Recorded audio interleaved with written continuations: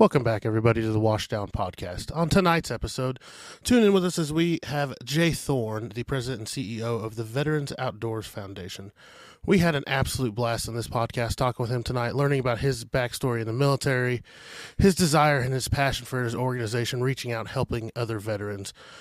We had a lot of fun tonight. We know you will too, listening to it. We'll post all of his information and his links in the bio for this episode. Please go check him out, help out his foundation. With that being said, welcome. They know. Yeah. Well, Jay. How's it going? Great. Thanks for coming on the show. Yeah, thanks. It's a hell of an honor to be here. Well, just wait. No, we really appreciate it. So why don't you give us a little background, tell us a little bit about yourself and why you're here. So I'm a 16-year Army veteran. A couple years ago, I went through some really hard times, dark times, and started a Veterans Outdoors Foundation to kind of give guys an avenue to build camaraderie just get outside and get away from drugs and alcohol and give guys a purpose again. And it's been a blessing for sure. Cool. So you organize hunts. I mean, I kind of saw that on your Facebook page. You had like a squirrel scramble, a coyote hunt, yep, things like that. So we just started. I think we actually started in May of last year. But right now we're trying to build funds, obviously. So we've done a coyote tournament and a squirrel scramble. We have a 3D archery tournament coming up, and then a skeet tournament coming up as well. And those are kind of threefold, if you will. We're building, trying to make money, basically, getting our name out there, and then we try to do a veterans class, to give guys an opportunity to know who's in that class and that avenue to build with. Take me back to, let's get to know you a little more. Where did your desire to serve this country come from? Take us all the way back to the beginning. I don't know. I think when I was little, my grandfather's brother flew one of the planes that flew over Hiroshima. And it just intrigued me, of what being there was like and, just being a part of that. Other than anyone else in my life, nobody served. So I was just, I graduated in 98 and I was just bored. I just wanted to do something more than just sit around and smoke pot and, do all that kind of stuff. So I joined the reserves in 99. And did the reserves thing for 8 years, and then I went active duty for 8 years. So I went in as a mechanic. First deployment was 2003 to 2004. Went active duty in 2007, and then 2009, I think it was. I was a door gunner in Blackhawks for a year and a half, and then went back to being a mechanic, and here I am. How do you go from mechanic to door gunner? So I was in a... It doesn't seem like a lateral move. No, it's not. It's not. So I was in a aviation brigade in Germany, and when they do like a gear up for deployment, they have, 10 helicopters and 10 crew chiefs. So during wartime, they have to have 4 people in the aircraft to man it. So there's 2 pilots and then 2 crew members, if you will.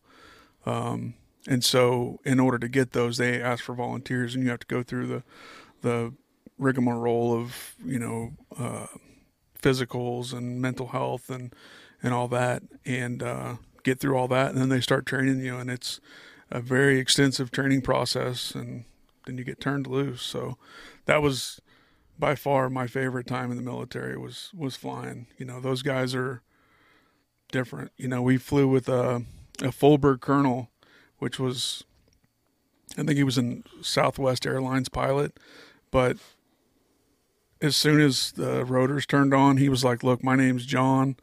Don't address me as sir. I'm not a colonel.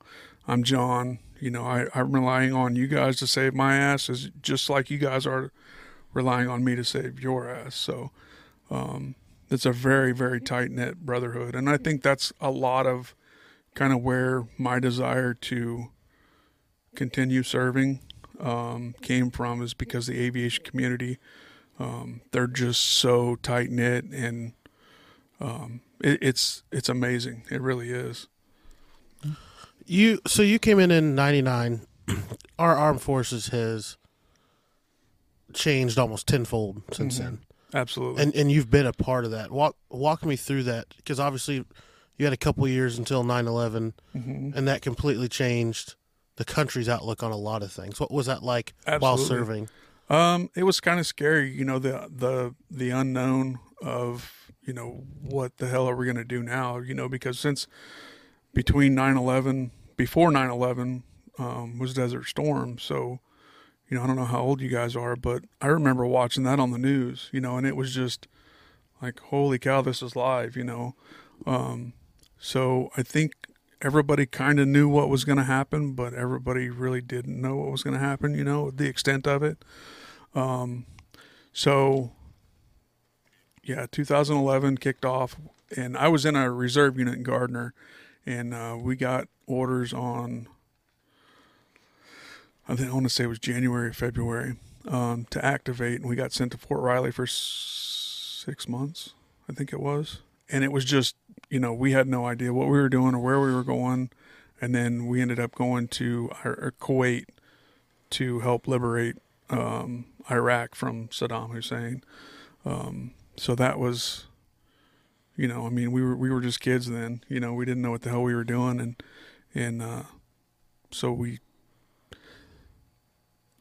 through that process, 2003 to 2004, it was like the Wild West. I mean, we were trading parts to keep vehicles running, and trading parts for soda or candy bars or whatever, because there wasn't places to get snack food or comforts from home.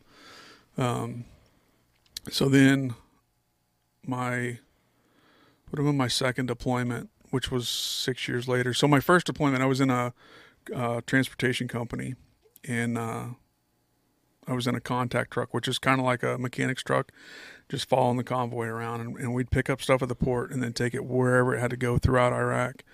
And you see a lot of bad shit, but it's different. It's just, being young and naive, you don't really take everything in. And then my second deployment, as a door gunner, I got to fly over all those places that I was at, and it was like, holy shit, like everything gets put into perspective. We were on a mission. I don't remember what month it was or whatever, but we were on a special forces mission, and it was really, really tense, and nobody really knew what was going on. But we went out, we did the mission. They told us to keep our heads on a swivel, and it was very dangerous and all that, and got done, and everything went off without a hitch. And then we get back to the DFAC to eat midnight chow, and Fox News is on, and on the news is that the American troops took down the number one IED maker in Iraq. And it was like, holy shit, I was just a part of that, and it was like, man, like that just, it's like a light bulb then, because everything, I'm here for a purpose. I'm not here for, like I said, in 03 and 04 with Saddam, you see for yourself, like the shit that those people were living through, and pardon my French, but it just, oh my God, just the difference between the way we live and the things that we take for granted, So I know that was a long-winded question, or a long-winded answer to a question, but yeah, the military's changed a lot. Something that I remember hearing some people say is we were pulling out of Afghanistan a few months back.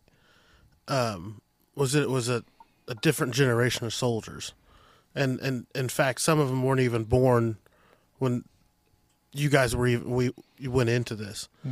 Obviously, through your organization now, I'm sure you're seeing younger and younger veterans. How is that? Is it relatable? Is it not relatable? Like, it's so different from when you were there, but it's still the same shit. It is. So, I mean, we have guys that are, not quite Vietnam vets. And then we have some guys that are still serving, that are a big part of our organization, to give us insight and kind of tell us what's going on.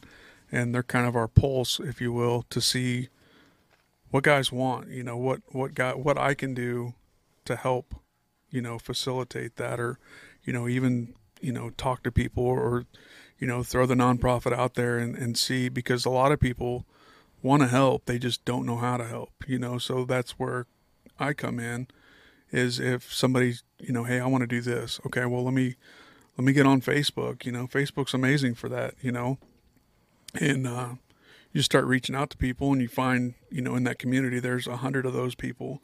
So one of those 100 people are more than willing to help, so it's good and it's bad.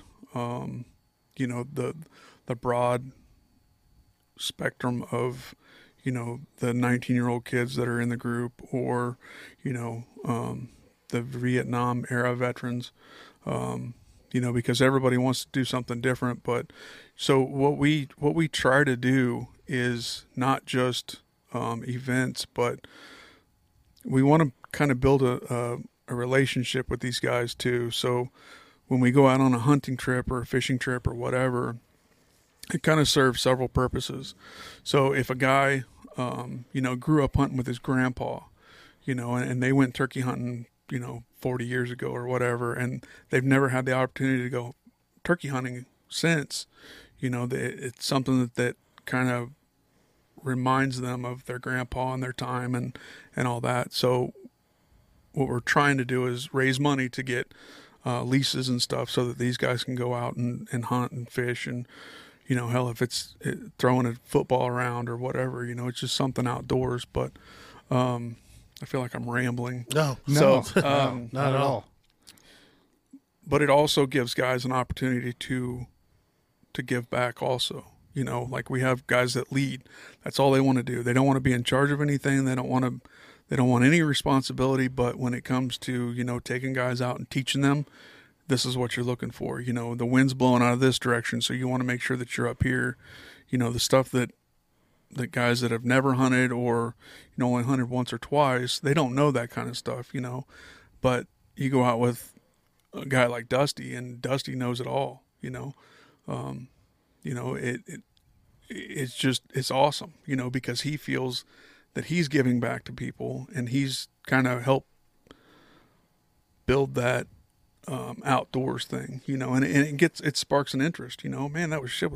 That was fun. I'm going to go deer hunting again, or fishing. I mean, same thing, you don't know how to tie a knot or how to cast a reel or whatever, but you have somebody that can take you out and say, okay, this is what we're looking for.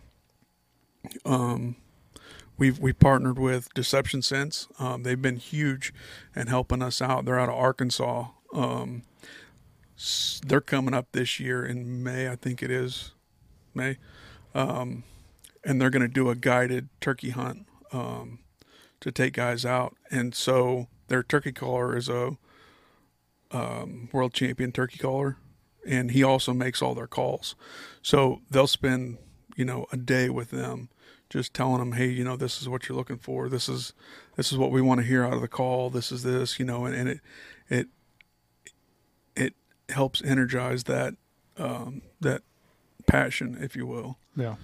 So it sounds like it's a immersive experience. Absolutely. So yeah. It's more than just, hey, we're all going to get together and go hunting. It's a lot more than that. So tell me, and the question that I have is, how did you decide on doing, with your foundation, doing hunting, fishing, outdoor stuff? Like, because I know that's big with a lot of veterans, first responders, a lot of us, we want to get out and be outdoors and hunt and be active and stuff like that. And typically it seems like whenever people are starting to have problems, that's one of the first things that they just kind of cut out. Is, you know, they want to stay home and they kind of isolate and all of that stuff. So, I mean, take me through your thought process on, you know. So I grew up in the outdoors, you know, and my family did everything, whether it was fishing or hunting or mushroom hunting or, you know, hunting for arrowheads or just anything outdoors, you know. And I think that's where it came from. You know, I don't hunt and I don't get out and do as much as I would like to. But for me, this organization isn't about me getting out and hunting. It's about, you know, helping out again or serving again, you know, and that's where I find joy in this organization, is that, you know, I get to, you know, build relationships and I get to, you know, kind of help guys, you know, hey man, I appreciate, you know, I needed somebody to talk to. You call anytime, you know, may not answer if I'm sleeping, but it just, that's what I know, you know, is the outdoors, whether it's, you know, riding 4-wheelers or whatever. That's just what I've been accustomed to. And you know how it is. I mean, outdoorsmen kind of flock together, you know, or they seek each other out. So it's easy to talk apples and apples with somebody that, you know,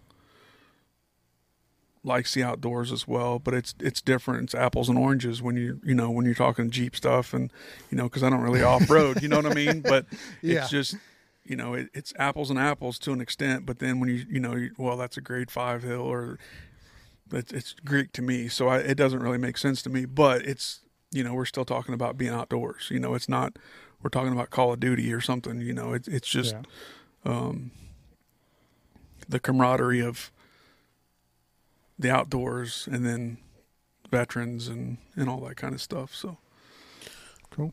I'd ask you earlier kind of about the change in the military.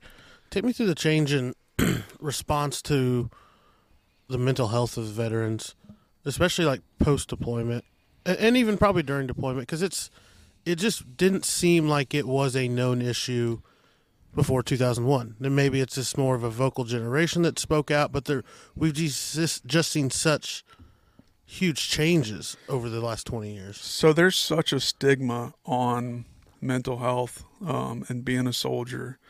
So my first deployment, I came back, and who knows where or when, you know, you get diagnosed with PTSD, but in the reserve aspect of it, there was nothing, you know, nobody talked about it. It was just, yeah, go do your stuff or go whatever. And then I went active duty in 2007, and it was everywhere. You know, if you need help, get help. And it was like, holy shit, you know, like, maybe I do need to talk to somebody, you know. And I went and talked to a shrink and got on the right path, and I thought I was doing pretty good. And then when I went to go fly, like there's such a big policy on, you know, no drugs, no alcohol. You know, there's a huge investigation if anything happens. So I quit taking my medicine and just started this downward spiral, and again, reached out for help, and I was grounded, you know, and that was, you know, well, we got to put you on this medicine, so, you know, you can't do what you want to do. Well, that kind of sucks, you know, because I'm trying to get help, but now you're punishing me for getting help. You know what I mean? Yeah. So that was tough. And even, you know, as I grew in the ranks, you know, you have soldiers that, you know, something's not right, you know, and you know that, like, hey, look, man, I need you to just sit down and shut up, and you need to go get some help, you know. And it's a lot more prevalent now than it was when I got out. Anyways, I can't speak on now. But when I got out, it was a lot more prevalent. You know, it was okay to go, you know, seek help or you know, kind of talk to people. But that's the kind of leader that I wanted to be. Was, you know, I'm not going to yell and scream and holler at my guys. If you need to talk, you know, let's go outside and, you know, ranks off and let's get you through this, you know. So I think that a lot of it comes with your upbringing and how you conduct yourself. But back to your original question. Sorry, I keep rambling and I keep catching myself like halfway through it. But yeah, like when the war first started, or from my perspective in 2003, there wasn't a such thing as mental health. And then, I think with as crazy as everything was, and it started becoming okay, it became easier and easier to have access, even on when I was in Germany, they'd run you can get German TV over there, or they run free TV, which is, they call it AFN, Armed Forces Network, and they would run commercials on, hey, if you're are you irritable? Are you this? Are you that? Well, you might have this or you might have that. Go talk to somebody. And that helped a lot, just, that's kind of cool. I never knew about that. Did you? Yeah. What, the Armed Forces Network? Like the commercials and stuff like that. I just never. Oh, no. I didn't know about the commercials. I knew about the network, but. Yeah, so it's a, like there's a military job for journalism and all that kind of stuff. So they do the commercials, and it's just, what to look for while you're in Germany. They were region specific, so it was kind of cool to see that. And, you're sitting on your couch watching a football game, and they come on and like, wait a minute, maybe that's what's going on. Maybe that's why I'm irritable. And maybe that's why, I'm sleeping all the time or not sleeping at all, or, drinking more or whatever. So, that helped a lot for me knowing. And then when I got back stateside, I mean, that, how it is. But I still feel like there's a stigma of mental health and being a man, and just, suck it up and drive on and deal with it later or whatever, so, that's kind of one of the things that we're trying to combat as an organization. Well, and it's hard too, because we've had the conversation here. Is the phrase Jeremy loves to use, and I hate so much, "suck it up, buttercup." It's hard because, like, our jobs, in the midst of doing our job, whether it's a house fire, whether it's arresting a violent suspect, whether it's in the middle of a shootout, there's just no room for feelings. Yeah, there isn't. There can't be. Not to be successful at the task at hand. But at the same time, we also have to be aware of our feelings. Right. And it's such a Jekyll and Hyde that you just can't. And I don't know that we've ever found a good balance for it. We're trying. We're making improvements. And especially in the field of first responders, a lot of it's because of the military. I don't want to say hand-me-downs, but like we are, whatever usually happens with you, it takes a while to get out to our world. But we're at least making progress. Yeah. Well, I mean, the bottom line is most people that go into these type of professions have a typical or certain mentality or personality type, right? Mm-hmm. I mean, we can all kind of agree on that. And it's about job first, and then I'll deal with everything else later. Yeah. And sometimes, that's where the leadership aspect of it comes in, of knowing your people. Yeah. Absolutely. Having a relationship with them and saying, okay, you need to take a knee. Mm-hmm. There's something going on, because most of us are not going to say that for ourselves. Right. We're going to wait until the wheels completely fall off, the car's completely in flames, and then we'll be like, no, it's still good. Something's not right, but, So, but yeah, I mean, that's the thing. And so, yeah, I totally agree with you. I think there is still a stigma. I think it's getting better. I think we're probably 20 years behind where we probably need to be. Absolutely. But, that's whenever we talk about leadership all the time. And I think that's one of the big things that we really kind of need to harp on and focus on, is for leaders out there, get to know your people. Yeah. And don't be afraid. Now, and I understand that's a fine line. To cross, absolutely. Depending on what organization you're working with, you have different rules and all that stuff. But, I mean, at the end of the day, you're talking about somebody's well-being. Yeah. Their, not only their mental health, but potentially their life. Yeah. So, I'm willing to kind of bend and break a few rules to make sure that person is okay and gets the help they need. instead of just going, well, our policy says. Right. There's a fine line between fraternization and trying to be an effective leader. And, Exactly. And I struggled with that, being in the military. It was like, I could give two shits about whether you think I'm fraternizing right now. It's about if I think this guy needs help or girl needs help, then we're going to get them help, and then we'll deal with, the consequences later. But the fact that you're struggling with that balance, to me, is a good thing. It means you're not one way or the other. It means you can't. It's not like your mindset can't be changed. Like right. you are actively trying to grow and be the best leader you can. So of course there's going to be a struggle with it. Right. Yeah. I'm curious. We've talked a lot on the show. One of the best things in fire, EMS, law enforcement that we emphasize is good for mental health is being able to turn it off when we go home. Right. Firefighter, cop is our profession. It's not our identity. Right, we are still a husband or a father or mother or wife, whatever it may be, when we go home. You don't get to go home on a tour. Yeah. You are a soldier 24/7 for a year or however long your tour may be. Where do you find that balance of trying to disengage but still also be an effective soldier? So on my I did 3 deployments, all in the Iraqi theater, and you have to find something, whether it's a hobby.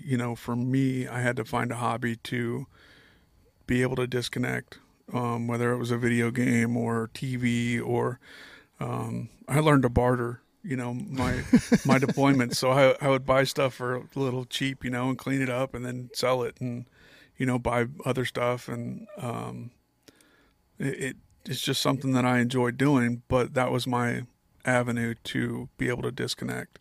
And I think that's imperative even today of, when things get heavy and you just want to break, you have to find something, a hobby, whether it's fishing, hunting, off-roading, you have to have that thing that kind of gets you away from thinking about everything, for me anyways. I can't speak on everybody, but that's what I need to do, whether it's, take the kids and watch them enjoy something, or, when I need to do something, it's usually, on the phone trying to get something planned out or something like that, because that's what I enjoy doing, during deployment, it's hard, but, you see a lot of people, when you gear up to go, and you kind of know that you're going to have problems with people, and you try to help them, and they just want to stay in that same rut. So it's tough, it's tough, but the military does a good job of having, decent workout facilities where I was stationed at anyways. I mean, I wasn't on very secluded bases, because of my job. I was, as a door gunner, we were on airfields, so that's kind of the creme de la creme, if you will. Yeah. But With the chair force? Yeah. But I mean, we traveled to a lot of very remote places, and you can kind of see like, holy shit, these guys are way away from everything, but it's just, I don't know. When we flew, it was kind of fun, because when we would extract somebody from, they'd been there for 6 months or whatever, we kind of give their leadership a heads up, and hey, we're gonna fly a fun flight. We're gonna dive off this mountain and fly a map of the earth, and just have fun, and that helped, but, seeing everybody get all excited and happy and knowing that they were going home. So, again, I'm rambling and I'm sorry, but don't be sorry, man. There's, in case you didn't notice, there's no time limit. So you can go as long as you want and talk about whatever you want. And the more you talk, the less Jeremy talks. So it's fine. Exactly. Perfect. Yeah, I think you have to find that balance of, whether it's, some guys look to drinking and alcohol or drinking and drugs and stuff like that, but, that's not healthy. I don't think. You know, I drank a lot when I went through all my trials and tribulations, and it didn't help. You know, it just kind of masked that what I had going on. So Talk to us about those. So 3 years ago, I was in a rough relationship. I wasn't happy. I don't think she was happy. I don't really care. But I wasn't happy, you know, as a husband, as a father, as a man. Something wasn't right. So to kind of get through my day or get through to the next day, I would drink very heavily. I was drinking a handle of Crown every 2 days. And I thought it helped, but it didn't. It was just, you know, pushing that whatever was going on deeper and deeper inside. And I kind of stepped away from the situation. Cause I didn't know what was going on. I just knew something wasn't right, and, was going to go live with my cousin for a little bit until, you know, I figured out what was going on. And, it just kept getting worse and worse and darker. And on the way to my cousin's house, I pulled into a parking lot and just sat there and, you know, listened to the radio and I said, screw it. I'm out. I'm done. I'm tired of fighting. I'm tired of, fighting. You know, I give up. And I tried killing myself. And I tried, you know, and posted some stuff on Facebook and, you know, I was done, you know. I mean, nobody really could find me where I was at or knew what I was doing, you know, where I was at. And, had a police officer come up and knock on the window, and, you know, I was very distraught. And he was like, hey bud, I need you to come with me. You know, I mean, I don't think that he was trained in that situation, you know, but, I didn't have a gun. I didn't have any pills or anything, but I tried cutting my wrist. And, again, cause I gave up, you know, I didn't care anymore. And, you know, every time I'd go to cut, I'd start thinking about my kids, and it was like, okay, you know, I can't do that for my kids. And then, you know, the dark clouds start coming over, and depression sucks. You know, it's a cancer. You know, it feeds on anything that it can get, and it'll eat you up. You know, and so the cop came and got me, and he was like, hey, you know, I can't hold you because you haven't done anything wrong, but something's not right. So yeah, you know, I'm having troubles at home and everything. And from what I posted on Facebook, I had two friends of mine, from my first deployment, 0304, 16, 17 years later, reach out like, hey, what the hell's going on? You know, you don't ever post shit like this. What's going on? And, got back in the truck and called them, you know, cause the cop told me, he's like, I can't keep you, but, you know, do I need to follow you home to make sure you're going to get there or whatever? And I said, no, I'll be all right for right now. And I talked to them on the way home. And when I got there, they were both waiting, and, you know, they gave me a big hug, and they said, what the hell is going on? And, we stood out and talked for a little bit, and, one of them's cousin showed up, and he was a sheriff, and, you know, it was kind of an intervention, and they said, you know, you need to figure out what's going on with you, you know, not just for your family, you know, don't worry about your wife at the time or your kids, worry about you, focus on you for, you know, for the time being.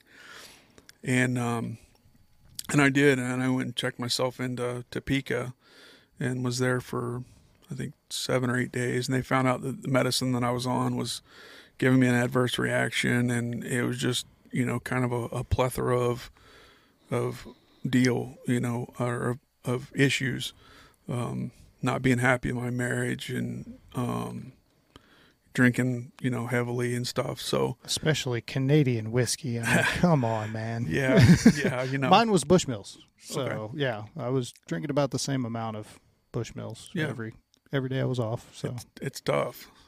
So,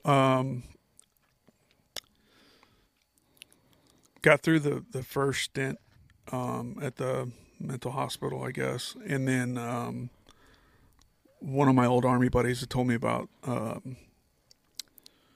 my goodness, I just drew a blank, the Valor program up at North Kansas City Hospital. And went up there and was trying to get into that program because he was like a patient liaison or whatever. And the VA denied my claim, and I was like, hell with it, I'm out. Well, 2 days before,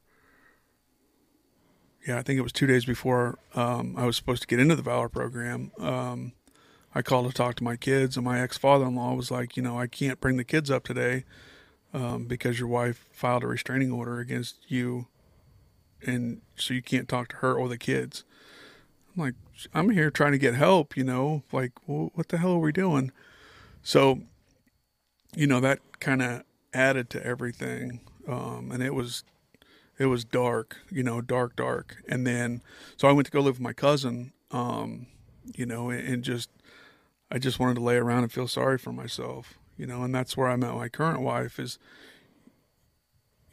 she wouldn't let me just kind of waller in it. It was, stop feeling sorry for yourself. Get up, and you have to keep moving. You don't have to move fast. You just have to keep moving. And for me, that's what I needed, was somebody to push me. Just come on. You have to get up. You have to go to work. Go to work. Come home. Then we'll talk. And it built this confidence in myself. Of just I can do this. It's bad, but it could be worse, And so my ex and I got divorced. And then 6 months later, my wife and I got married. And it's been awesome. It's been everything that I was wanting as a man, of just having that, that push and the drive and the reason, to want to get up and go to work and to do good things, and that, I didn't have that before, Yeah. Here come the hard questions. Now, kind of being removed from it, improving, growing from it, looking at it with more of a bird's eye view. After 3 deployments, what had you not worked on? Me. It wasn't about me. It was about, just kind of taking myself for granted, dealing with everybody else, but not, in a sense, being rewarded for it. You know what I mean? Like, you do your job as a husband and as a father and, as a employee and everything else. But then at the end of the day, there's not a whole lot left over, to enjoy, because you kind of feel taken for granted, if you will. And that's one thing, me specifically is I'll do just about anything until I feel like I'm being taken advantage of, and then I'm done, and that's, for me, that's what I have to have. And I don't know if that's narcissist or whatever, but it's just knowing that. I think it's a boundary. It is, just knowing, hey, look, I'll help you out, but thank you goes a long ways. If you just expect me to continually bend over backwards and do everything, but not show appreciation, then I'm done with you, and yeah, that's a good point. I never really thought about it as being a boundary, but that's exactly what it is, I mean, it's a self-worth boundary, really. More people need that boundary. Yeah, absolutely.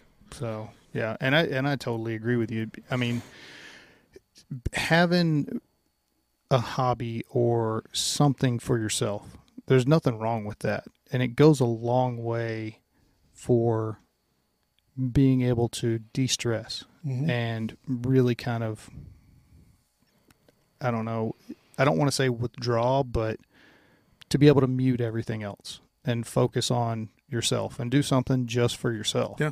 And there's nothing wrong with that. Now, where you cross the line is if you're like, okay, peace out, family. I'm going to be gone for, every weekend because I'm going hunting or fishing or, jeeping or whatever the case may be, right.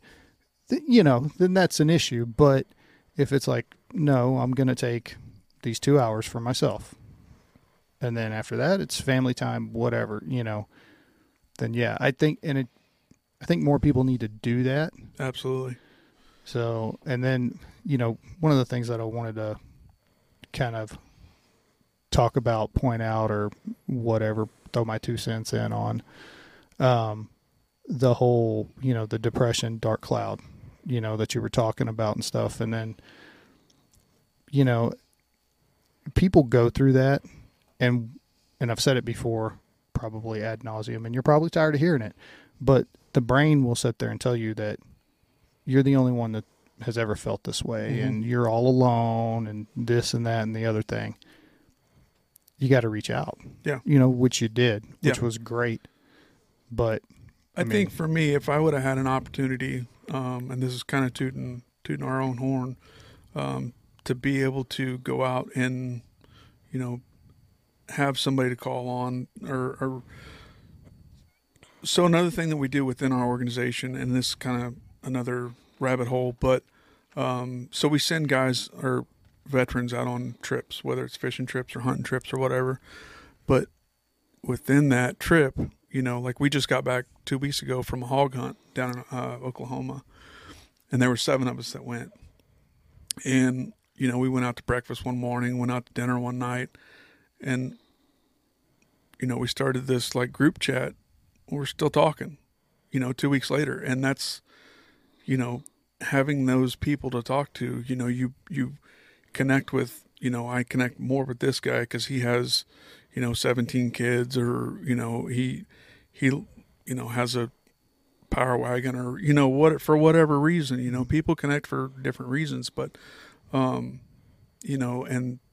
a lot of those guys are, going off and doing things with their families this weekend, or, coming up. So, to me, that's what it should be about, is, we're giving the opportunity to go on a hunt, but yet, it's not just about you. It's, you're connecting with somebody that you didn't even know was in this area, or, networking, if you will. Yeah. Building community. Yeah, absolutely. And that's a huge thing that a lot of veterans that I've talked to, it's like, I don't have anybody to hang out with. I mean, that's the part that I miss the most. Yeah. Is I'm curious, and you can answer this question because you're old. Whoa! Thanks. Go fuck yourself right now. We're the same age, by the way.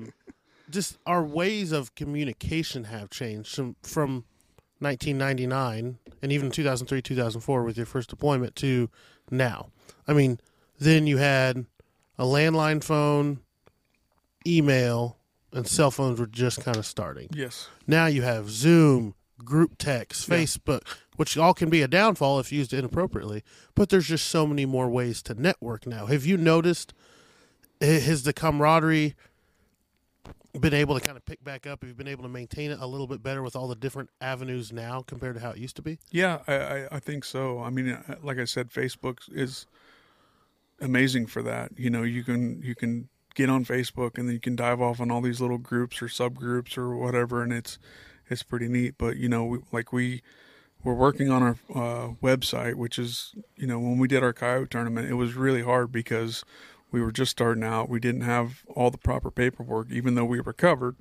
But a lot of the sponsors we reached out to, they're like, hey, what's your website? We don't have a website right now. That's kind of the standard. What's your website? And then we'll go from there. Well, we didn't have a website. So it was like, well, we have a Facebook page. Well, anybody can create a Facebook page, but, so we kind of started prematurely. Had a little cart before the horse action going on. But it's a double-edged sword. You have to have money to be able to proceed with the mission. Mm-hmm. So, we had a lot of people, well, shit, yeah, this is awesome. Yeah, we'll donate some stuff. So we've started TikTok, and my wife does all of that kind of stuff, the TikToks, the Facebook pages, stuff like that. So that's a burden off of me because I don't have to be 100 places at once. I can just keep driving forward, and she helps with all that stuff, and she likes doing TikToks and stuff. So, but that's, just another opportunity, is to reach people is through some kind of social network. So yeah, it's I mean, I wasn't doing this 12 years ago or 15 years ago, but my first deployment, there was a tornado that hit my hometown, and I stood in line for an hour and a half just to call to make sure my parents were okay, because we were just getting set up and as a force, so there wasn't, a computer to get to or anything like that. So, even from 2003 to now, it's come a long ways, I mean, hell, and that's the thing. It can be beneficial, but sometimes a lot of times anymore, it's almost a negative depending. I mean, now it's just, hell, we were watching cruise missiles go by in Ukraine on TikTok. Yeah. It's just, it's there. It's instant. It's, yeah. Just if you told somebody, you got to wait an hour and a half to check on this, they'd lose their mind. Oh, yeah. Yeah, it's a blessing and a curse. It's there. I think it's kind of up to you of which rabbit hole you go down, whether you want to use it for good or, you want to jump on the extreme left or extreme right,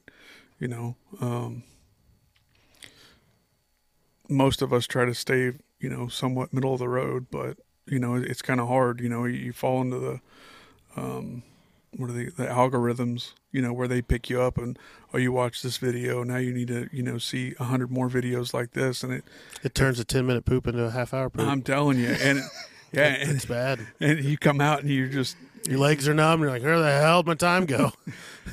Thanks, Ukraine. Crap. Said the U word. This video's getting taken down. Yeah. But yeah, it is interesting in that aspect. And to hear you say it, it's something I never thought about. It's crazy. Like in the firehouse, you hear the old guys talk about how, we would use the circuit line to talk to wives or stuff like that. Now we can just, it's in the palm of your hand. It's a completely different way of doing things. Well, we've never been more connected, but disconnected, less social than, That's no kidding. Yeah. Well, I think it's you're starting to see problems because of it. I mean, and I'm sure you see it especially with the younger people, that come out to your events and stuff. I mean, how hard is it for them to hold a conversation? Very tough. Yeah. So, I mean, and I see that even, at the firehouse, like you said, working with brand new people that just come on, you got to say something that's going to hold their attention for more than 5 seconds. Otherwise, they'll just walk away playing on their phone. Yeah. Yeah, I couldn't imagine that aspect of it. I didn't even think about that, but kind of thinking about the military side of it, like that would be really tough, because I know when I joined the military, we get letters in 10 minutes a week, like on Sundays, to call home and stuff. But, now in basic training, they have their phones and it's like, wow. Yeah. That still doesn't sit right with me. Yeah. And that resonates, when you say that is, wow, you wonder why we have ADD and ADHD and all that. But I mean, you can have whatever you want right now, in your phone. So, or next day with Amazon Prime delivery. Yeah. Well, I mean, and think about it. If you want to go down that rabbit hole for a second, so think about it. So the first video platform we could say was YouTube, right? Mm-hmm. So think about the videos that would post. They would be 5 minutes, 10 minutes, whatever. And then it starts to get cut down and cut down and cut down until finally you have TikTok, which what's the average video length on TikTok? A minute, if that. Yeah, 30 seconds. And then you're on to the next one. Mm-hmm. So that's all they're trying to hold people's attention for. And it could be something completely different. Yeah. I even remember when I would take marketing classes for social media marketing back in college. Hell, this was even 10 years ago. Character count, make sure you use emojis and pictures and just here's how to appeal to an ADHD 6-year-old. Yet they are adults. Yeah. So, I mean, that it was just something that kind of popped into my head about, having the younger veterans out there and them trying to have a conversation with a Vietnam guy. Yeah. With somebody who's 20 years old. I mean, right. That could what get is that? interesting. I mean, what is that like? Honestly, because you guys a Vietnam vet. Well, no, but I mean, watching them because it's the same thing. You were doing the same job, but they're two different people. It's different, got a Charlie horse. Sorry. No, you're fine. Showing my age. Shut up, James. No, it's tough, because I think the younger generation is starting to appreciate the Vietnam era veterans as they didn't really before. When the Vietnam vets came home, they weren't welcomed home. So that's something that we try in our platforms is anytime we talk about Vietnam, it's welcome home. Or if we see a vet outside, I'll not as much as I should, but if they're wearing a Vietnam era hat, it's, hey, thanks for your service, welcome home, and that means the world to them, because when they came home, they were spit on and everything else. Well, now you have entitlement, that sucks, because the younger generation seems like they're entitled to everything, whether it's a discount because they're a veteran or, you owe me because I went to war for you. No, it's not like that, so it's tough, the older generation, they get off my lawn, and leave me alone and don't talk to me. And that's how I deal with things, where the younger generation seems to be more in your face and, tell you about it, where the older generation didn't talk about that kind of thing. So, back then they called it shell shock. Well, now we call it PTSD, so it is kind of, I don't want to say neat, but to see, the younger generation of veterans obviously look up to older veterans, but I don't think we do enough for Vietnam era and prior. I'll have to send you guys my story that I wrote kind of when I was going through my dark ages, but my first couple times going to the VA in Kansas City, really resonated with me because, you're going there to get help, but then you're walking down these hallways and there's, guys wearing World War II hat, veteran hat, and they're sitting in their own excrement, and it's like, I don't need help, help these guys. Yeah. They don't have anybody, they don't have any family, they don't have anything. They're just pushed in a hallway, left to die, and that sucks.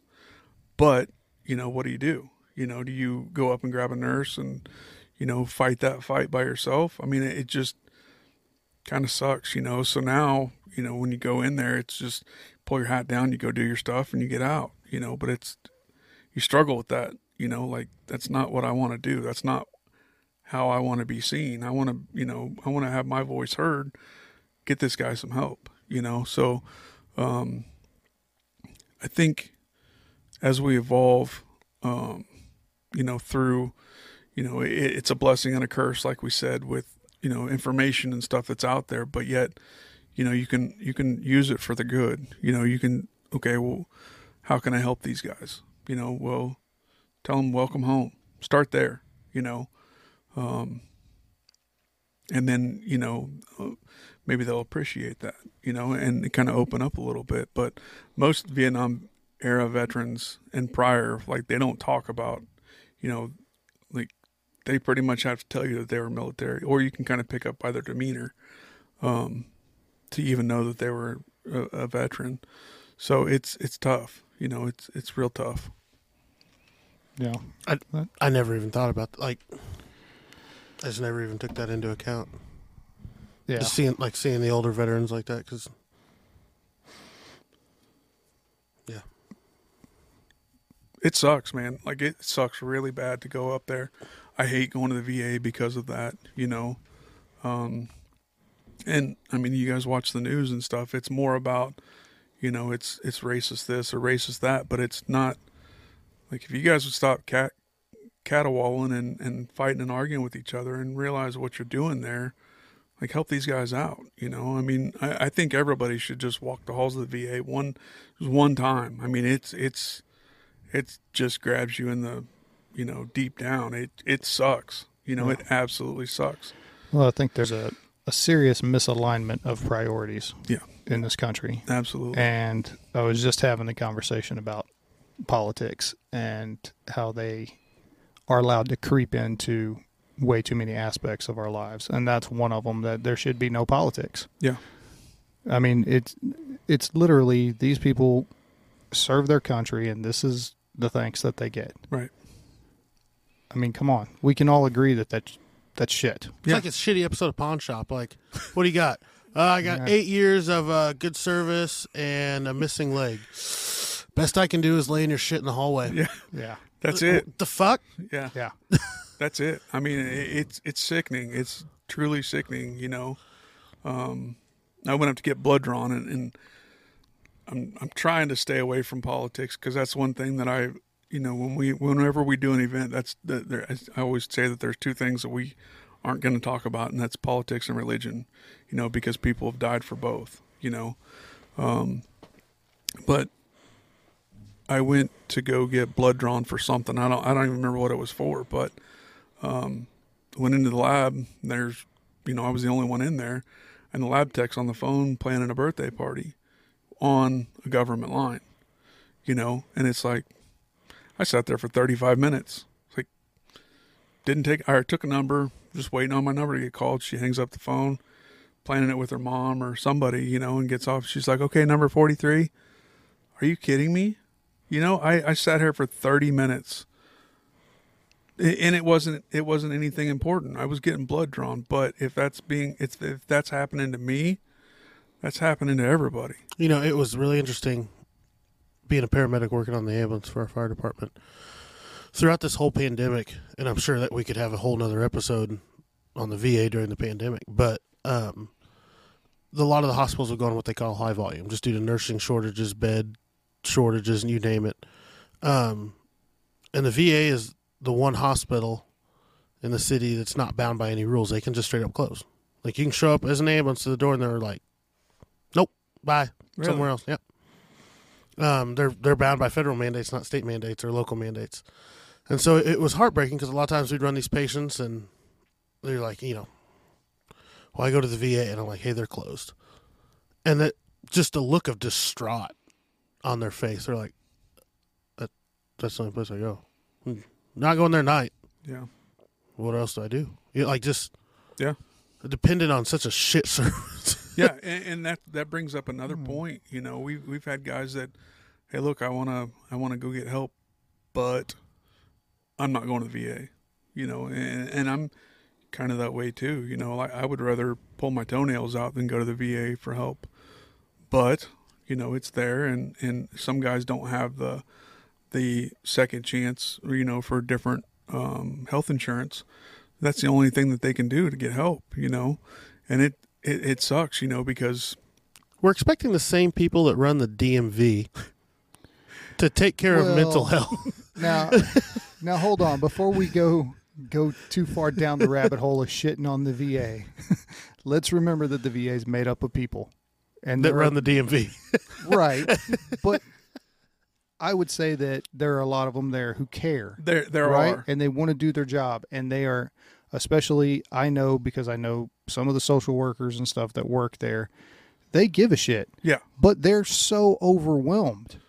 Like, I mean, it's not just they got to deal with Jay and James and Jeremy today. It's Jay, James, Jeremy, John, go down the list. Well, and the most important part you said there is they're human. Yeah. So how long can you expect them to be overwhelmed and still give a shit?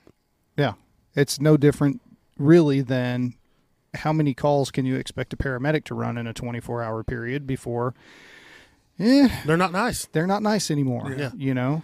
So, I mean, let's, you know.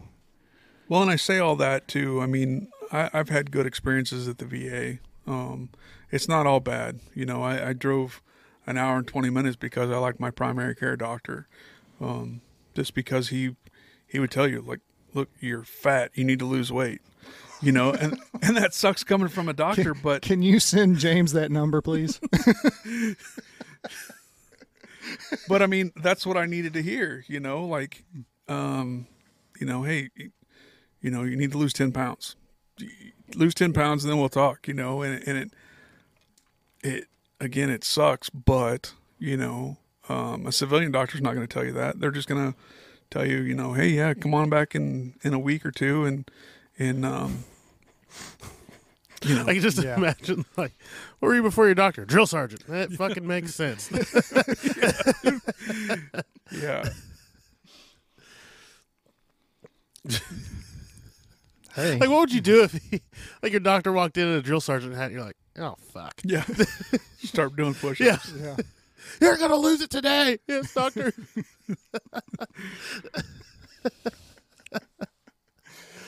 I think you have to be an officer to be a doctor in the military. I think you're right. So Do you have to be an officer to be a nurse?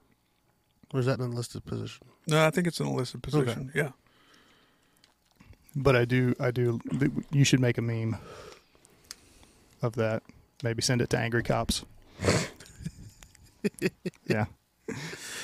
Are you familiar with Angry Cops on YouTube? No.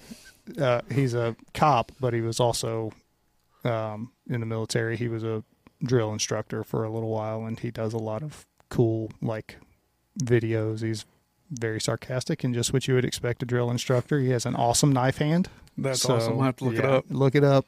You will laugh your ass off. I bet. I had a buddy in high school. He's a year older than me, and he just good kid. We'd all drink on the bridge on a Saturday night. Just normal rural high school kid. Went in the Marine Corps. It was great for him. Became a drill sergeant, and then I hung out with him again. And I was just like, "Who the fuck are you?" Yeah. And it literally he's like, "Listen." I'm like, "No, put it down. Put it down now." But he's a great dude. Like, give the shirt off his back, but it's just, you can tell he was a Marine drill sergeant. Yeah. Apparently that just doesn't leave you. You have heard the saying, once a Marine, always a Marine. Yeah, but then once a drill sergeant, it's just... Yeah. I think that's a whole nother level up. One of my grandfathers was a Marine, and you could tell. Like, he thought he had a freaking 2x4 up against his back everywhere he went. Yeah. I don't think I ever saw him slope his shoulders or anything. It's really funny watching, like, a group of guys, because it's not like CrossFit, right? CrossFit, somebody else does CrossFit in the first 30 seconds. Yeah, don't. But, like, Marines aren't the same way, and I've seen, like, groups of friends, and they'll just, like, gravitate towards each other, and, like, an hour later, like, "Oh, you're a Marine? Me too." And I'm like, is it in the air or the water? Like, how'd you get... Like, they just gravitate towards each other without even knowing. It's funny to watch. Oh, they know. They're just playing it cool. Right. You can tell them 1,000 yards away, man.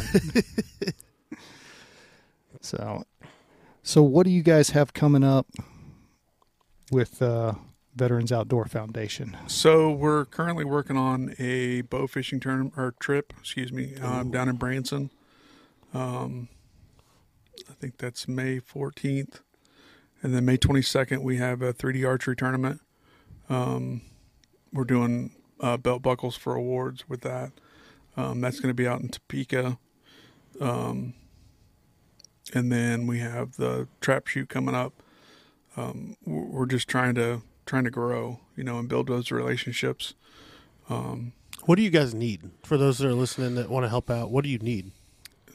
You name it. So what our main focus is trying to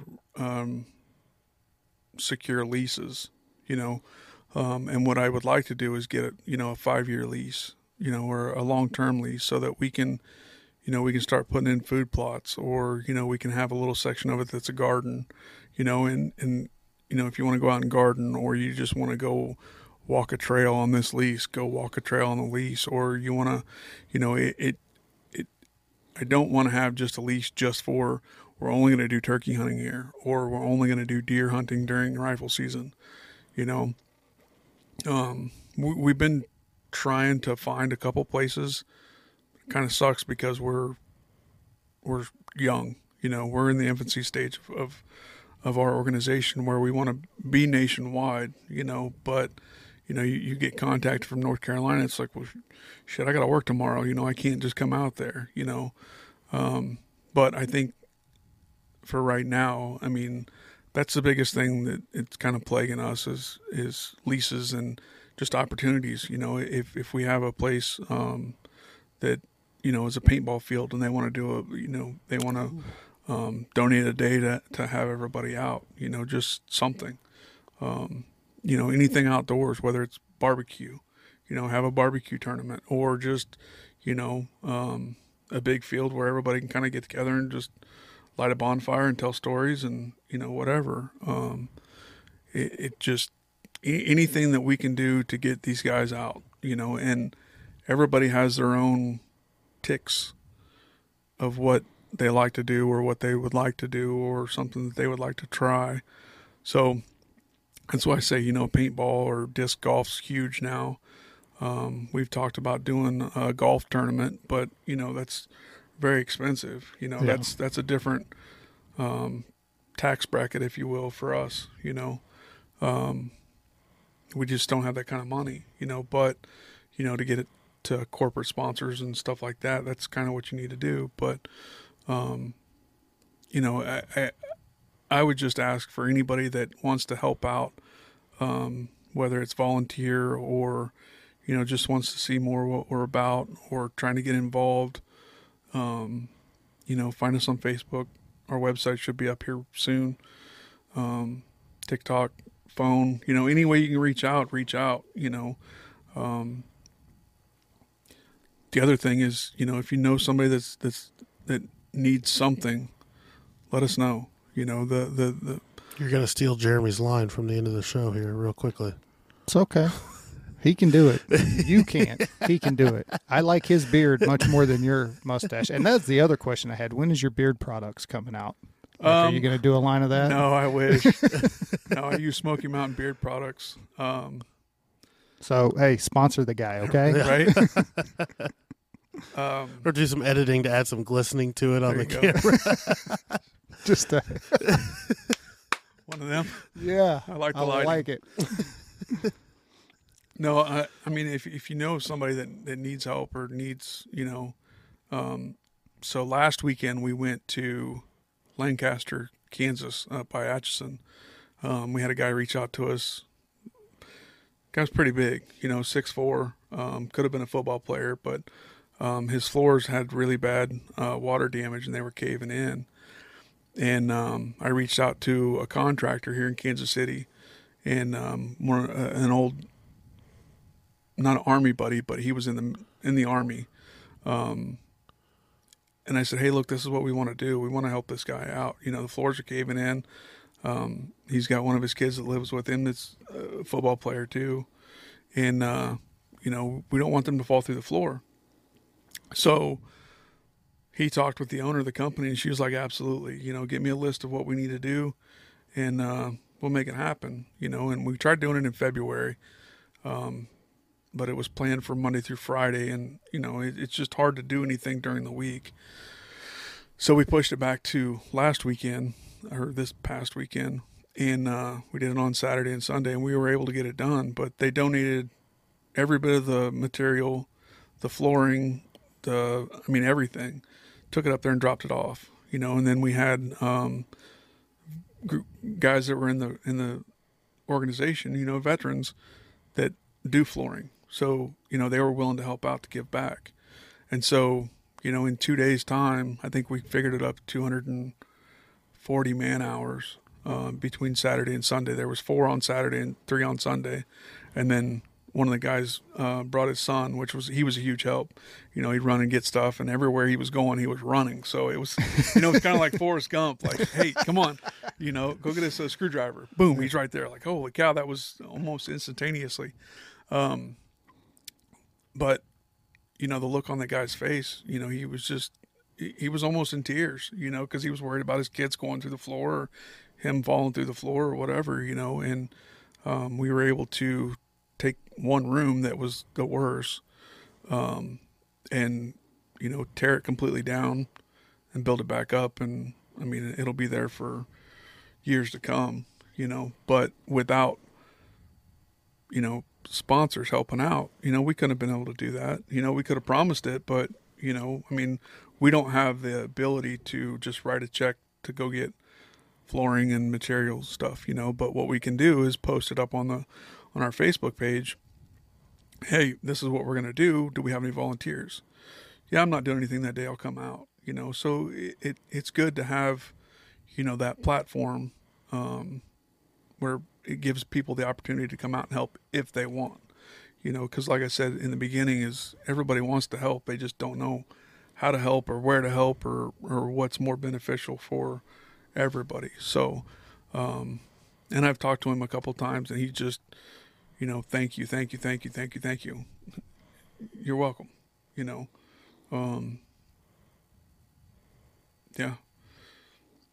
All right. Cool. Well, James, closing thoughts. Well, this is one of those episodes again where I'm just kind of fucking speechless. It's just a lot of points. Like being my generation, like, going back to, you look at 9/11, I was 11 years old. So a lot of the stuff that like you guys were experiencing as adults, I had kid goggles on. And I got to see what more it was like, you hit 2008, 2009, 2010, where I'm starting to grow up, mature, use more technology. Now I'm starting to get a picture of it. So it's nice to actually just get a pre-me picture of just the thought processes and what was going on and just learn from it. Thank you so much for coming on. Yeah, thank you for having me on. This is awesome. We really appreciate it. Thank you for sharing your story. Oh yeah, it was good, man. I appreciate it. You want to do some closing thoughts? Like I said, I mean, if anybody needs help, that's a veteran that either wants to help volunteer or just needs help themselves. We've had guys that, didn't know where else to turn. The VA wasn't helping them. And again, I'm not bashing the VA by any means. But they just didn't know who to ask help from. That's what we're there for. We've, sent, clothes, just to help guys out or whatever. It's anything we can do to help keep people out of that pit of despair, it's a snowball effect where you just, one thing gets you down and then everything just starts piling on top of that. If we can help alleviate a little bit of that, that's what we're trying to do. Cool. Well, I think, you guys have got a great start, and I look forward to kind of watching and seeing where you guys go. Appreciate that. I'm definitely interested in what you're doing. So, because that's one of the things of, like we were talking about before, of something first responders even, a lot of us, we go out and hunt or we do this or do that. And it's a lot about being active and outdoors. And I know that the veterans that I know, it's the same way. Yeah. They need something to get them out. Like Bart. I was going to say, don't hiking the Appalachian Trail right now. My buddy Bart, he's hiking the Appalachian Trail right now. He spent like 18 years in SF or whatever. And but is another thing of he didn't know what he was doing with his life, bunch of mental issues and all of that stuff. And he just, I'm going to go hike. Yeah. But it's being outdoors and having a purpose and having a goal. Yeah. So, yeah. So anyway, I've rambled. One more thing too, like our events are open to anybody. Anybody can come to them. Like the coyote tournament, the archery tournament, the ski tournaments. Those are all open to everybody. And like the archery tournament, we will have an actively serving class. So it's, actively serving military, first responder, all you got to do is show up and show an ID and that puts you in that class. But then we also have a veteran class too. So, I don't want to paint that picture that it's, everything we do is only for veterans. We can't raise any money that way, So it's open to everybody, and it's about getting the word out too. Yeah. Well, absolutely. Yeah. Get on top of the mountain, start shouting. Yep. For sure. I mean, definitely. Like I said, I think it's a good program. So yeah, anything that we can do, share stuff on our Facebook, get him to do it. And you know how you were earlier, you were saying it's nice to be appreciated and be told thank you? Thank you. Mm-hmm. Yeah. It's nice to be told thank you, Jeremy. Yeah, I agree. It is nice to be told thank you. We can talk about that later. All right, everybody. Thank you, Jay, for stopping by, sharing with us, talking about your struggles and your program and how you're doing and what you got going forward. I really appreciate it. Yeah. And like you said, if you're struggling, reach out. There are resources out there. Here's one sitting right in front of you. If you know somebody that's struggling, reach out to them, let them know you care, let them know there are resources out there for them. Yeah. Have a good one. Thanks for stopping by. Thanks for having me on, guys. Thanks.